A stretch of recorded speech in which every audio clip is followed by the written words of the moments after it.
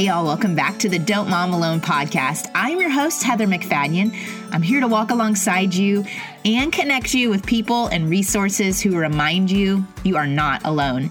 In this episode number 230, I'm chatting with Jen and Robin of Sleepy Cues. We're talking all things sleep, and there is so much grace. So many people think you just sleep train, and our approach is that we want to set the kids up for success in the sleeping arena. So even from the time that they're born, you can help shepherd your kids' sleep. So I think, the word sleep train, cry it out, those are some trigger words that I think when parents, moms in particular, hear them, they already feel oppressed or scared. And we try to show that there are so many ways you can shepherd your kids' sleep where they don't have to cry it out. They don't have to cry at all if you don't want them to. I think it was the first night I brought my oldest son home from the hospital, and I was up multiple times that night. I thought, is this the rest of my life? And I could not have any perspective that he would ever sleep all the way through the night. I'm here to say he's 13 now, and he does. But in those years between, I know as parents we are desperate for help, and I so wish I had Jen and Robin coaching me through how to read the cues of my kids and to adjust my parenting around each individual kid to help shepherd them in good, healthy sleep habits. My prayer is that as you listen to this episode, before you even do, that you would stop right now, that you would ask the Holy Spirit to direct you what is for you and what is not for you. With so much parenting information out there, sometimes we can think everything's for us, and it's not. And I'm knowing that God will direct your steps. And if you are needing more help, please go to the show notes and connect with Jen and Robin. So honored to share them with you. And even though a lot of our conversation centers around infants and establishing these sleep patterns, we do address your toddler questions about waking up in the middle of the night and 6 to 8 year olds who struggle to fall asleep because of anxiety. Before we jump into all the practical goodness, I want to share with you one of this month's sponsors. The reason I can keep this show going is because of people like Prep Dish. But what's even better is I truly share Prep Dish with friends over the phone, over text. I was just talking to someone last week. She was sharing her goal of wanting to eat better. She was eating all the junk over Christmas. And I said, okay, have you tried Prep Dish? And I can give her like this code to get 2 weeks for free. And so I don't feel bad. Like it's not costing her anything to try it out. So what is Prep Dish? It is a meal planning subscription service, which means if you have goals of eating healthier in 2019, of eating together as a family, of simplifying your life, this is the solution for you. They send you every week a meal plan with 4 delicious meals, side salad, breakfast, dessert. And you can pick and choose which of those things you want to make that week. They give you a grocery list. They give you prep instructions. And so you can customize it to your family what you think they want. And they have paleo and gluten-free options. And if you're a family with young children and you're like, I just don't like taking all the time to make the food and nobody eats it and dinners last like 5 minutes and then it's just so stressful and not fun, I'm going to give you hope that it's coming. Dinners where you sit around the table and have great conversation with your kids. They're coming. Hold on, set the habit now, even if it's just 5 minutes around the table, that this is what your family values. And to make your life easier, go to prepdish.com/DMA to try out these meal plans for 2 weeks. Even if you and your spouse are eating healthier, that's modeling for your kids. They're getting exposure to new foods and you are enjoying your life. So check it out, prepdish.com/DMA. All right, let's get to my chat with Jen and Robin. Here we go. Hey, Jen and Robin, welcome to the Don't Mom Alone podcast. Thank you. We're excited to be here. I mean, obviously you're well needed. I say this every time I ask for questions. There are a lot of moms and dads who are sleep deprived and needing your wisdom. So thank you for being willing to share it with us. Of course. Y'all have a company called Sleepy Cues out of California. Is that right? That's correct. And we are based in Los Angeles, but our whole business is it's worldwide. We've worked with people in many different countries and it's all online based. So we can work with anyone. We don't go into people's homes to work with them. You consult with them through the phone and online, right? Yes, all via text message and email and video call. Very cool. Okay, so I know when I have 3 people on a call that it's tricky to know whose voice belongs to whom. So, Jen, will you take a second and introduce yourself and your family a little bit, and then we'll get to Robin. Yes, we should have a quiz at the end to see who can figure out who's stick with who. it. I'm Jen Haskew. I live in Culver City with my husband, Patrick, and I became a mom through foster care. So when you hear me answering or hear about my personal experience, it's usually relating to kiddos who've come into my family through foster care. I have one little guy with me right now. He's 17 months old. I think that is so great because with the foster care system, you're dealing with a lot of things outside of your control and a lot of regulations and rules that I've heard and how you parent that child who's in your home for the period of time that they are. And so to have your wisdom, because so often we wonder, is this me or is this another issue that is causing the sleep difficulty? And there are kids from fostering and adoption that are dealing with a lot that didn't come from your home of origin. And so I think that's amazing that you're coming in with that perspective. Yeah, I think so many times in sleep consulting, there's a one size fits all. And that's just has not been my experience with, kiddos with special needs or from trauma. And so I do think that's something unique that Robin and I bring to the table is just a more holistic view of sleep consulting instead of just trying to accomplish the task of sleeping. That's amazing. So thank you, Jen. Okay, Robin, introduce yourself. Yes, I'm Robin Bryant, and I've been in Los Angeles, California for 12 years with a brief stint in London where I had my first son 8 years ago.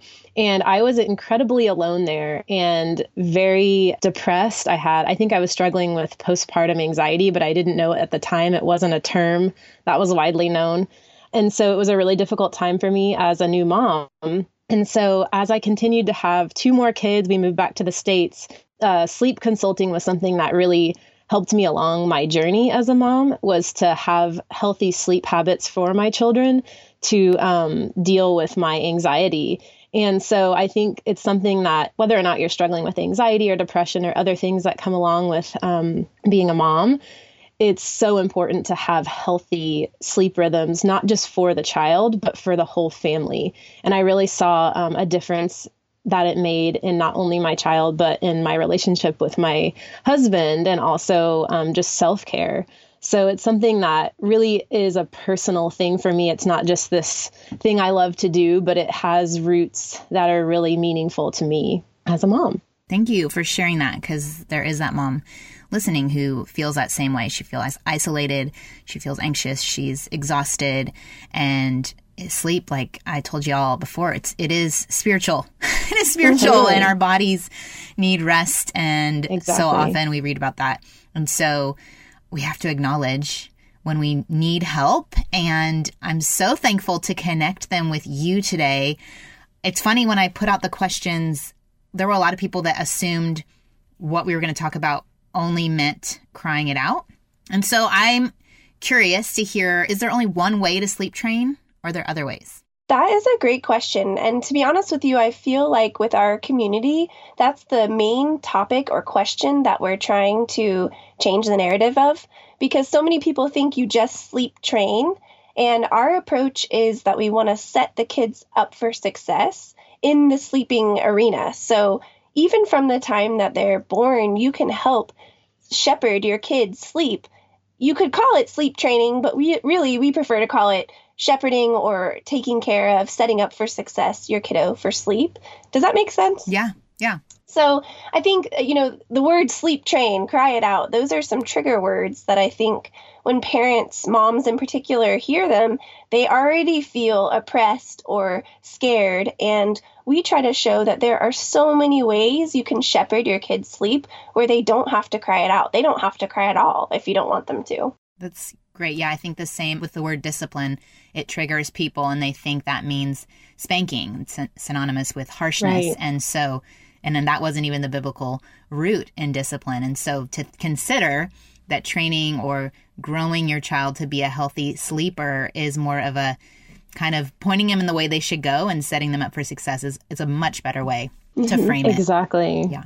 Exactly. So when do you start that shepherding? You said from birth. So what does that look like? Yeah. So, of course, we've had many, many babies come through our homes, whether that's through foster care or my 3 biological children. And we've seen so many different struggles that they each have, right? They're all different, and each caregiver is different. And so those combinations can be very different as well. But the main thing that we always love to tell our clients is that you can test the sleeping waters as soon as your child comes into your home. And so what that means is that you can see, do they like to be held all the time? Or are they okay laying down by themselves in their rock and play or in their bouncer or in their cot? So you can totally test it out and see, do they like to be swaddled? Do they like to take a pacifier? You can test out all of these things. And what we love to give people is a bunch of different options and tools so that they have different things to experiment with, but then to be consistent with one way. So if you find, oh, my child loves to be swaddled and they're comforted by that, or they're comforted when I wear them in a wrap, to have those tools, as we like to call them, using them consistently so that the baby will be used to one way of sleeping. And so find out what they like and then keep going with that instead of trying to change it up all the time. Yeah, we usually say you're spending like at least the first 3 weeks just learning how to be a mom, learning who your kid is, like Robin's saying, learning their preferences, and then using some of the tools and on-the-go methods that we have to help them, like you said, grow into a great sleeper. And I think a lot of times we add a lot of associations to sleep that maybe we do it prematurely because we're feeling nervous as the mom. So sometimes we just notice that kids can sleep in a crib by themselves without a pacifier, and sometimes they can't. So you just have to start from the beginning and see what you need to add in. And it's totally okay to add those things in, but sometimes we do it a little prematurely.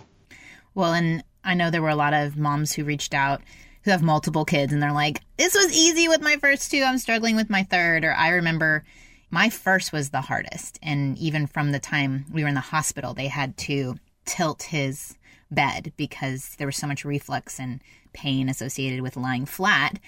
And he was comforted by being close to me. So then my second comes along and I'm thinking, well, that's what worked to comfort my first. But I just noticed he became more agitated when I would bring him into bed with me or when I would try to hold him to fall asleep. It actually revved him up more. And he's the same way now. Like, just leave me alone and I'll go sleep. And it is funny. Like, you can't have this formula or this pattern that someone gives you to say, this is the way to get your kid to sleep. You really do have to study them and figure out what works. Exactly. Yeah. I think that is one thing that we love to dispel, is that there's only one way to help your child to get to sleep. And like you said, each child is so different. And some kids want to, leave me alone so I can sleep, or they need extra assistance. And we like to call that co-regulating. So if one child may need more co-regulating with you, where you are helping them and giving them more assistance in the beginning, and then you can slowly wean off of those assisting things over time. And so a lot of the time, like you were saying, people associate sleep training with crying it out. And we like to call that more of like the rip the Band-Aid. You're doing something all at once. You're taking away all the props and all of the tools that you've been using to help your child and just leaving them in a room to cry. And that's definitely not what we recommend. As Jen was saying earlier, setting up your child for success is going to look like giving them a lot of things beforehand and preparing them for what's to come and how you're going to help them learn. You can't just start doing something out of the blue. And we're going to get to it when you guys hear regulating, and some of you that have kids with sensory issues, you're like, yeah, they can't regulate themselves. Yes. And that was my oldest, and emotional. It would last like an hour and a half if I tried crying out, or 2 hours or 3 hours. And exactly.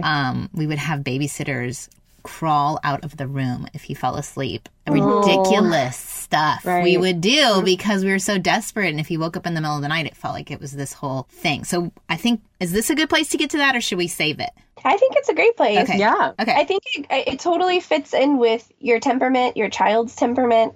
I think this is a great place to talk about how you handle that. Okay. So how do you guys coach parents through sensory issues, or even like reflex or physical?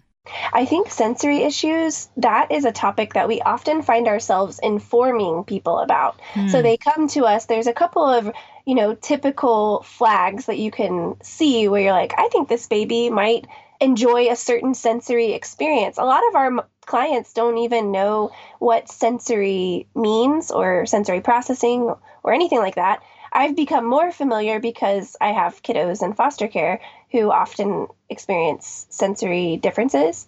And I think that goes back to testing the sleep waters. Some kiddos love to be rocked. They love motion. These are the people who are driving the car and go really slow at a red light because they don't want to stop all the way. You have to pay attention to what your kiddo likes when they're sleeping. And if they need motion, we wouldn't recommend trying to stop the motion. You give them the motion. That might be what they need until their nervous system regulates. And then they can, like Robin was saying, self-regulate without that motion. This could be the same for sucking on a pacifier. The biggest sensory experience that we guide people on is darkness and noise. So when you're in your room, we want the room to be darker so that you can remove a lot of that stimulus. And then white noise helps cancel out the surrounding sound. And we encourage people a lot of times to use that on the go. So even when you're out and about, you can still have your life out and about, but at least you're still taking away some of that outside stimuli. And like you said, their nervous system is continually developing. So I know like with swaddling or some of these support systems you're talking about that you're going to wean them off because the child is more able to regulate as their sensory system develops. And some kids, that takes years. Yes. Unfortunately, yes. There's the bad news. and some parents, they ask us, am I coddling my baby by giving them these accommodations? But they're a baby, so they need coddling. And I think if we can give the kiddos those accommodations on the front end of their life when they're newborns, then when they get to be 4 or 5 or even 2, you might be able to start cutting out some of the white noise and darkness and shushing, etc. But I think if we can see them as accommodations instead of crutches, it can change that narrative and set our kids up for success long term. So one question we got a lot was kind of like when you're trying to remove those supports, like swaddling, for instance. I remember that was a big deal. I mean, this was 13 years ago, y'all. I'm old compared to everyone. That when do we stop? And kids were getting flat heads and we were maybe swaddling too long and not giving them the ability to comfort themselves as they developmentally, started rolling over. And anyway, do you all have a set time, or again, are you watching your kids, or? We always go by the American Academy of Pediatrics, which is once they start rolling, you're not supposed to swaddle anymore, right? Because of safety. They could roll onto their face and not be able to push back up. Right. Yeah. Not be able to push up with their arms. So once your baby starts rolling, either front to back, it's time to move to a transitional swaddle. And so this is what's so great about now in 2019 is that we have all of these great products that are more of a transitional swaddle where they're still in like a sleep sack, but their arms are free to move around inside the sack so they can push up and away from the mattress if they roll over. So we can definitely send you some of those links and things, but I think that is a great place to begin instead of just going cold turkey, taking the swaddle off and then letting their arms and legs flail around. But yeah, we have a lot of ways that we can help them still feel cozy inside their bed. And also, obviously, baby wearing is a great thing to do during that transitional time to still get their sleep in, but then they still feel comforted close to your body. And we find that that's really difficult as a mom to make that commitment to. And that's why we're here, is so that through what we call real-time texting is we're able to cheer you on and coach you through that process in real time. We set up a group message and we're able to go back and forth, like even in the middle of the night. We had someone in Sweden last night texting us during the day, but it was her night. Just like, I don't know if I can keep doing this. It's so difficult. My child is just really pushing my boundaries. And of course, it's the middle of the night and I'm sleep deprived. But then she was able to make it through the night. And it's a huge accomplishment. And we never discount every single one of those moms and dads that are doing that. It's a really difficult thing to push through, but at the end of it, you just feel so confident in your abilities to parent and to stick with what you set up and what you know is going to be the best thing for your child, and also for the child to see that they can do it and that they really do have the skills to accomplish those things. And so we just love at the end of it seeing how much people grow together as a family and then also just individually. I think y'all could have saved our marriage in some of those early years because I think it was like a 2 a.m. wake up where he was like, just let him cry. And I was like, he's my baby. I'm not going to let him cry. Anyway, I couldn't stand it. There was something like mama bear in me that couldn't handle the screaming and right. Especially thinking in my head, and I don't know if moms do this, that they're in pain. You know, there's this thing, or I would make excuses. We had this question a lot, like they're sleeping great and then they regress. I would have that and I'd say, oh, they're teething. And then I would make allotments for it. And then I would go into bad sleep shepherding habits because I, in my mind, decided, well, they're teething or they need more food or he's not gaining weight enough. And I would sabotage my own efforts and not be consistent. I am not known for my consistency at all.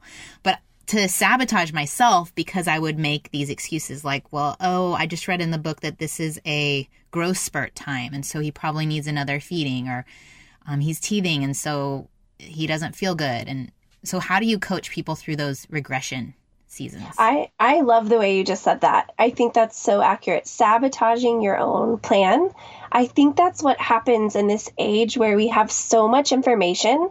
People don't come to us out of a lack of information. You can find all this information for free in Google, but people come to us because they've tried everything, quote unquote, and it hasn't worked. And what that means is I've read an article on Monday, I implemented it that night, but Tuesday I read something that said different, so I switched to that. And Wednesday I decided to replace the passy, but Thursday I decided to unswaddle. And I say that in jest because I, too, in my own personal life have done this, but we have so much information coming at us that really the missing piece is that consistency and making a plan and actually sticking with it. That's the hard part because as a mom, you will continue to second guess. Oh, but they're teething and but for honestly, their first year, they're either going to be going through a leap, teething, learning a new developmental skill. And that's why we really believe there is a way to sleep through all of those stages. It just requires a little bit more work on the caregiver's part. Everyone wants to be a good mom, and we are trying so hard to be good moms. But one area we kind of forget about is that to be a good mom, we need to take care of ourselves.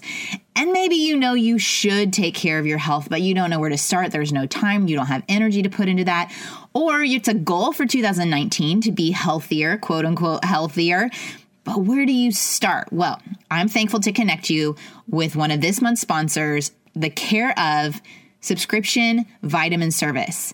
We know that if we feed our bodies the healthy things they need, that we function better.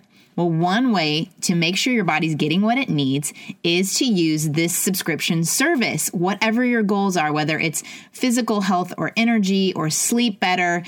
You go on and take their real quick, super fun online quiz to figure out what your specific needs are with diet, health goals, lifestyle choices, and they will connect you with a personal, scientifically backed vitamin and supplement recommendation. That subscription box comes straight to your door. You don't have to make another errand stop with all your kids in tow.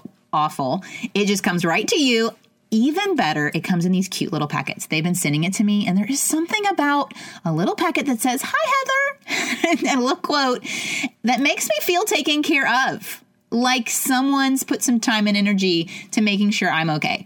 And I'll tell you, my husband's even noticed. He's like, wow, you have a lot of energy today. What is going on? I'm like, I'm taking my vitamins. So if you want to check them out, go to takecareof.com. And this month, they're going to give you 50% off of your order, which is amazing. Your own personalized vitamin order, 50% off if you go to takecareof.com and use the coupon code DMA50. So to get that 50% off, go to takecareof.com and use the code DMA50.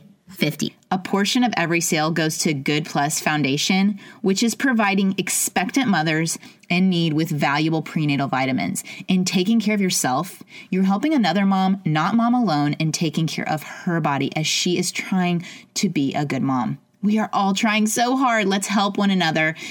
I want to help you out. Go to takecareof.com, enter DMA50 to get matched with the perfect vitamins to help you and supplements to be the mom you want to be. All right, let's get back to my conversation with Jen and Robin. Here we go. What does that work look like? We've kind of alluded to, we're shepherding and we're watching them and we're looking for what works for that child. And what do they do? How do they work through those regressions in a healthy way? Or when the child wakes up, what kind of strategies can you give us? So I will be the first to say that as a type A person, I think this is a little bit easier for someone like that. But anyone can do it. It often looks like going in every time your kiddo wakes. And if it's still nap time, like if you've determined that you want them to try to sleep for an hour and a half, you're going to go in every time and respond consistently in the same way. So maybe that looks like going in and shushing and patting and saying shh until they close their eyes. Or maybe that looks like going in and rocking for 5 minutes and then setting them down. Or maybe it looks like replacing the pacifier. Or if it's a bigger kid, maybe it looks like walking in and saying it's night time and then walking out. It's going to look like a lot of consistent response over and over and over, because what you want either your baby or your big kid to understand is that you're going to respond the same way every time. It's predictable and expected. So eventually they're going to get bored with you. If it's a baby or a big kid, they're going to be like, okay, mom's not going to all of a sudden scream and then crawl into bed with me. No, she's not going to all of a sudden pick me up and then hold me for the rest of the nap, unless that's what you've decided you want to do. So we try to help people think through their temperament as the parent, their kid's temperament, and then decide on a tool, that's what we call it, a tool on how they're going to respond when their kiddo wakes up. And that's something that we would want them to do over and over. And sometimes it takes 100 times of going in and saying, it's night time, Johnny, and then walking out over and over until they're actually asleep. Yeah, that is exactly a type A would be like, yeah, this is easy. I'm like feeling all the feelings. I'm an Enneagram 4. I'm like, oh, but they're so sad. And no, that would have been helpful. And I think by the time you have like 3 or 4, you can get maybe better, or maybe you're just like, whatever, and you give up. But I think you said something really important. If you want them to nap for an hour and a half, I think we need to talk about what is normal, because some kids sleep great through the night and then don't nap well. And some don't sleep great through the night and then nap amazing. Right. What do we expect? What's typical? Normal is a bad word. Typical. Right. Typical or normal maybe isn't a great term to use, because what may be usual for most of the moms or parents that you talk to around you may not necessarily be healthy for that age. So, of course, there's going to be a range for each age group. But I know you mentioned there were quite a few people talking about the 4-month regression or progression, as we like to call it. But all the way from 0 to 4 months, your child could be sleeping anywhere between 14 to 18 hours a day. And that seems like a huge chunk of time. We usually recommend 12-hour nights all the way up through age 5 or 6. And I know that sounds like a really long night, but that really is where they're getting their restorative sleep. And so that's going to also combine with naps during the day. So if you're getting a 12-hour night as a newborn and then taking 3 2-hour naps or 4 naps, just depending on the baby. So at age 4 months, you could have a 12-hour night and 3 1.5-hour naps every day. And that's considered to us a typical healthy amount of sleep for that age group. And if they're not getting it, if they're getting the 12 hours maybe, but only 45-minute naps, what does that mean? Right. And that's where around that age at the 4-month progression is where they're really trying to learn how to cross over into the next sleep cycle after 45 minutes. So that's completely normal and typical for that to happen. And you're not alone if that's happening to you. We coach a lot of people through those transitions on helping, like Jen was mentioning, using those tools to help them learn how to go back to sleep after 20 minutes, 30 minutes, 45 minutes, because they literally don't have that skill yet. Some babies take to it really easily, and others need more co-regulation like we were talking about earlier. Sometimes parents, when their baby wakes up, they think, you're awake, yay, let's go play, even if it's been 20 minutes. And I think Robin and I often will tell them, you can put them back to sleep you can say, I'd like you to sleep for an hour and a half because, you can pass through that sleep cycle and get more. But I think a lot of parents just don't realize, oh, I can put you back to sleep. Again, it doesn't have to involve any crying, but in order to get a solid nap instead of these little cat naps.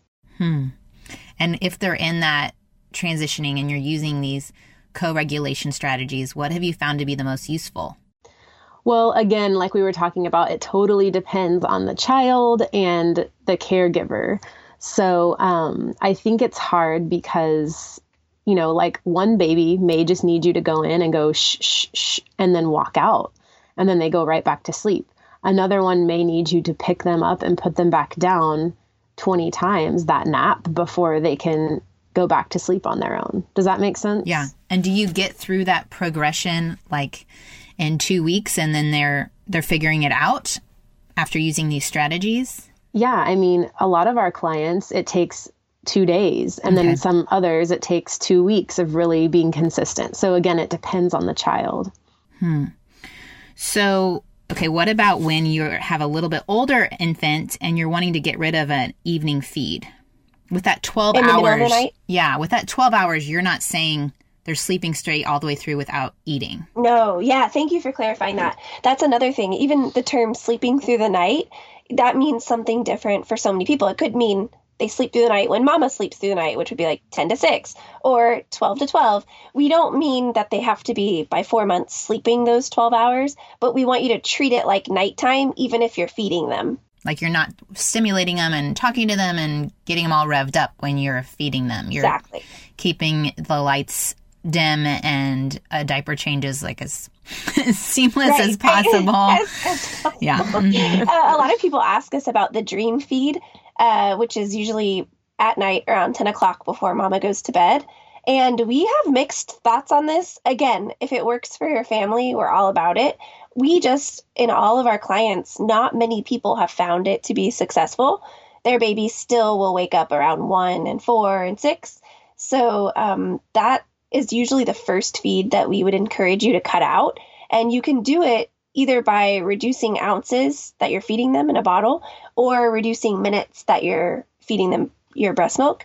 So that would be an example of how you can slowly wean something out without using tears. And that's usually for us thinking we're going to get them fully leaded so they'll last as long as possible. Exactly. But is a full tummy related to how long they can sleep? I've heard or seen research that that's maybe not necessarily true.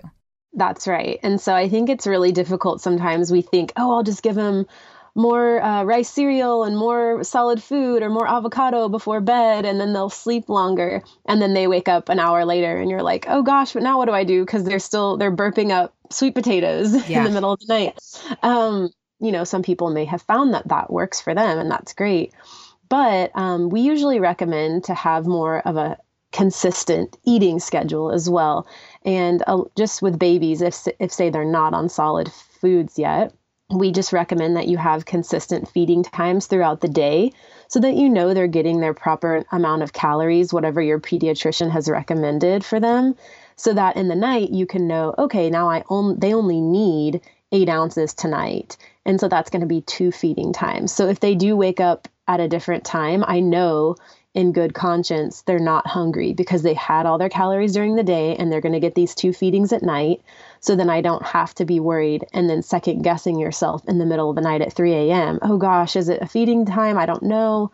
Should I feed them? And then, like you said, you're arguing with your partner in the night and all these other things happen, right? When we're sleep deprived. Yeah. And I remember worrying, I don't know if mom still do this, but I'd worry that I wasn't making enough milk during the day, especially with my 3rd and 4th kid, where I'm working so hard and probably not drinking enough water and eating enough food. And so I'm like, I bet my milk supply's low. And so that's why they want to eat more during the night. Mm-hmm. Right. Which totally could be a thing. And we've had that happen. But, then it's just all about taking care of yourself. And we love to help mamas through that process as well. What does it look like to eat so many healthy meals a day? And I know for me, this was just something that happened in London. Was they called it a health advisor. And one day she said, what are you eating? Yeah. And it literally was something I had never thought of before. Like, oh yeah, like this is going to affect my child, whether you're nursing or not, like it will affect them if you're not healthy. And so I think that's something that we love looking at too, is like Jen was talking about earlier, journaling and meditating and praying. Well, that also goes with the physical needs that you're meeting for yourself. Are you eating? Are you sleeping? Are you getting help to care for your child? That's good. That's good. Okay. I'm kind of still in that infant thing. Someone asked if they wake every 2 hours and the crying out doesn't work, you would recommend for them to figure out what works for their child to get them back to sleep and just kind of work on weaning off those co-regulation strategies. Yes, exactly. And I would do that in conjunction with paying attention to their daily routine. So if you're not really getting them any consistency during the day, but then you're expecting them to not wake up at night, we would say that's an unfair expectation. So we'd want you to look at their day and make sure it's age appropriate. And then if it is, then you can start working at the night and taking away some of those accommodations that you're using. I think that's good. You had one question here of, do I need to be home all the time in order to keep all of this? And I'm an extrovert, and I would I knew that one of mine would sleep really great in the car seat. And so I would almost like plan his nap so we would be out and about. Yeah. And I don't know if that's wrong or good or bad, but he liked the tilted of the car seat, and I was happier to be out than at home. So exactly. What would you say to the mom who feels like she has to be home all the time? I think that we would say no. Like, we at Sleepy Cues prioritize sleep. And we always say the mode can change. So if it works best for you and you have, better mama health by going and doing most of their naps on the go, that's okay. Like, our goal is for you to have flexibility and not be constrained to the home. If you prefer to be home and want to use it as an excuse, by all means, go ahead. But I think we usually encourage our families to prioritize that first nap of the day in the crib or whatever sleeping environment you have at home, just to make sure that they do know how to sleep in a home, because you can't drive all night. But other than that, I think people have tried. I think people have tried. I know, like, you hire an Uber all night. That's your next business. This is it. This is everything. You can line them all up in a van.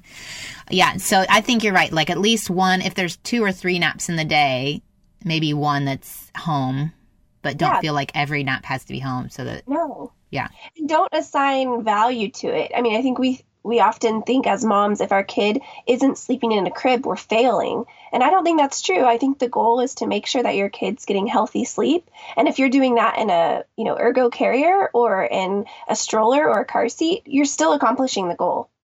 Getting back to the sensory kids, though, and maybe, Jen, with some of the kids you've had from foster care, do you find that you have to kind of manage how much you're out and about and how noisy the environment is based on how sensitive they are to that stimuli and how it can be hard for them to kind of get ready for nighttime and get ready for sleep? I kind of wondered with some of these 2 to 4-year-olds who are waking up a lot during the night and the anxiety of the 6 to 8-year-olds, if it's just that they're living in a world that's so fast paced and all the screens and all of the stimulation that we didn't have, and they're not really getting the physical outlets that we did when we were that age. If that impacts a lot of the sleep dysrhythmias, I guess you would call it. Yes. I mean, Robin and I are both in this closet nodding our head like, yes. So yes. And it's not just kids with sensory. They are even more impacted. But I think all kids, we personally don't think you should have media 2 hours before bed.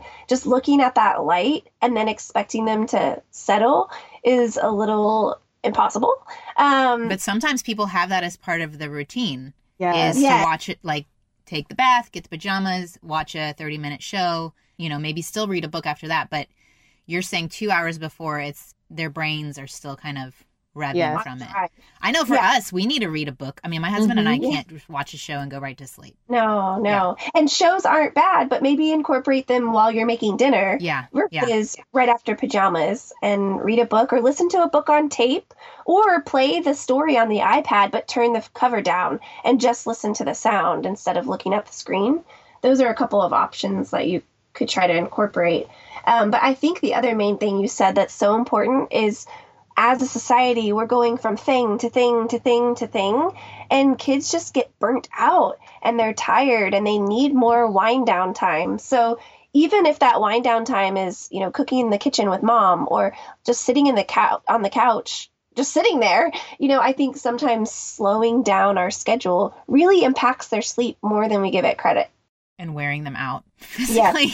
Yes, wearing them out physically. And I would add, for the littler ones, I found baby wearing to be so incredibly helpful. I don't know how it is in Texas, that's where we're from, but when we moved out to California, so many people baby wear, so it was more normal. But I think it is such a great tool in general because you can cut out a lot of that stimuli just by them like listening to your heartbeat, feeling your skin, being close and snug. That has enabled me as a foster mom to have a lot of flexibility and still take care of kids with sensory needs. But then the older kids, I think it's, going on a car ride during their nap if they won't nap at home, planning that into your day between soccer games and baseball drop off and all of that. And I will say, too, it's super helpful after you have multiple children where you can't just be at home and have maybe your child does prefer to be in the dark at home sleeping, but that's not a possibility because your older kids have activities going on or that you want them to be in, and or school pickup or school drop off is happening. So again, baby be really helpful, or even a stroller with a really nice dark hood over it. Even if they're not asleep, it can give them that sensory break from all of the people walking by. If you think about your child's in a stroller and say you're at an amusement park or a fair or even school drop off, and you have all these people poking their heads into the stroller or waving to your 2-year-old, and it just can give them a little bit of a break to have the hood down, having a little snack and having their lovey or their blanket with them, even if they're not asleep. It's not sleeping time in the morning, they can have that break. Good advice. And so we've worked on not overstimulating them before bedtime, but these preschoolers are still waking up in the middle of the night. What's a strategy a parent could use to help co-regulate and help them get out of the bed less, I'm guessing, until they don't anymore? So there's a couple of different options that you could try, even for kids, as old as 7 or 8, like you were saying. If your child is used to being in bed with you, or if they're used to you being in bed with them next to their bed, we can do a slow fade out, basically. So if you're in their room sleeping in their bed with them until they fall asleep every night, you can start by, laying next to them. Then you can start laying on the floor next to them and then slowly move your bed towards the door or a chair, whatever you choose. But if they decide to come out of the bed, you will literally respond the same way every time. And you can just say, it's night time. Mommy loves you. Or daddy loves you, whoever's night it is to do the process. Of course, there's a lot of pre-work that comes before this. It's not just, okay, tonight I'm moving the chair and I talk to my child, because at this age, they understand, even at young babies understand when we speak to them, even if they can't speak back yet. So this is all about helping them understand what's happening. So there's a ton of things you can do. I won't get into all of them, but of course, talking to them about what's going to happen in the process is really important. Yeah, they should always know what's coming. That's our belief. So if you are going to change it, we want you to tell them, hey, you know what? We met these people or we listened to this podcast and we're going to change some of your sleep. Let's talk about what that's going to look like. So they aren't surprised in the nighttime when you're like, it's night time. Good night. They have to know what's coming because we think they're real people. So if you've tried the whole transitioning, there was one mom who, and it's a child who's adopted and has sensory, and there are a lot of parents with children with autism, and you've tried the slowly progressing from next to the bed and outside the door, and they're still struggling to fall asleep, and they're still waking up at the wee hours of the morning. What advice do you give those moms? I think, first of all, I would ask them a few more questions about their consistency. Mm-hmm. I'm not saying it's their fault. I would just want to find out about how consistent they've been. And if they've been completely consistent and responded the same way, I would encourage them to seek therapy or a therapist or some type of professional in that realm. There are so many unknowns and intricacies of our kiddos that are atypical, and they're special. And I think that we need help from specialists sometimes when it's outside of our bounds of knowledge. One thing that I have found really helpful is a social story. So specifically with kiddos with autism, this is really helpful. If you draw it out in a picture form of what's going to happen, and then in the middle of the night, if they wake up and come to you and start to get dysregulated, you can show them the social story that you already told them about and point out what's going to happen. But as the parent, if you can try to be less reactive and less emotional and more, this is what we're doing, and be confident in your response, I definitely think that helps. That's good. And I think from everything you've all said, it is never too late to shepherd our children in healthy sleep, or ourselves. Exactly. Yeah, or even ourselves. I mean, it's never too late to figure out a new dynamic between you and your child and how to make that more healthy. And so I think it's hard at the beginning of the year. Everyone's coming up with resolutions and words for the year and all these things. But this is a slow process. This is not an overnight fix. And that's why we want to be there for people, because it takes time. All of our contracts are 4 weeks long because we acknowledge that it's not just an overnight thing. We're going to send you something and send 2 texts and then it's going to be fixed. This is a process, and we want to be there with you along the whole journey. Well, I think that's all amazing. And Robin, with your 3, and I know, Jen, you've had multiple in the home, one last question that we got from a few different people is helping a newborn learn sleep when you have the older toddlers and other kids in the home. And I don't know if that means you're not letting them cry at all and you're having to use different strategies than you maybe did, but what advice do you have for that person who's working through trying to bring in a newborn and work through healthy sleep when you're already have the older kids sleeping well, but now they're getting woken up by this baby? Yes. And that's super difficult, right? To have a new baby in the house. It disrupts everything. It disrupts your relationship with your older children too. So it's going to take a village, right? It's going to take other caregivers coming in to pay attention to your older kids and giving them time to have intentional relationship. And so or your other caregiver taking care of the baby so you can have time with your older kiddos. And then as far as sleep goes, testing the water, seeing what your new baby can do. If your new baby just wants to be worn on you in a wrap or a carrier all the time, then for the first couple weeks, then do that. Do what needs to be done those first few weeks or even 6 weeks. But then you can start to, as you implement your feeding routines during the day and everything like that, you can start to have a little bit more time in the crib or the cot as well. And I think too, I don't think we can discount the big change. I don't know how it was for you, Heather, but going from 1 to 2 was such a big change for me, Jen. And I had to process through the loss of just having 1 kid. And so that, again, these aren't sleep consulting, and shepherding your kids' sleep is not apart from who we are as human beings and as moms. And so I think if you need to just wear the child, like Robin's saying, so that you can be with your older kid who you're missing, and that's okay. Or if you need to hire someone or a friend to come over and just watch your little baby so that you can play with the big kid, that's okay too. We would want you to set up something for you that enables you to deal with how you're feeling and all of those emotions and take care of both your big kid and your little kid. Such good advice. It is such a big transition, and we forget they're little people and they're feeling a little bit pushed aside sometimes and getting the other one's getting a lot of attention. And I think I've noticed with my boys, sometimes that cry for just lay down next to me, I have to evaluate how much time have I actually given you today?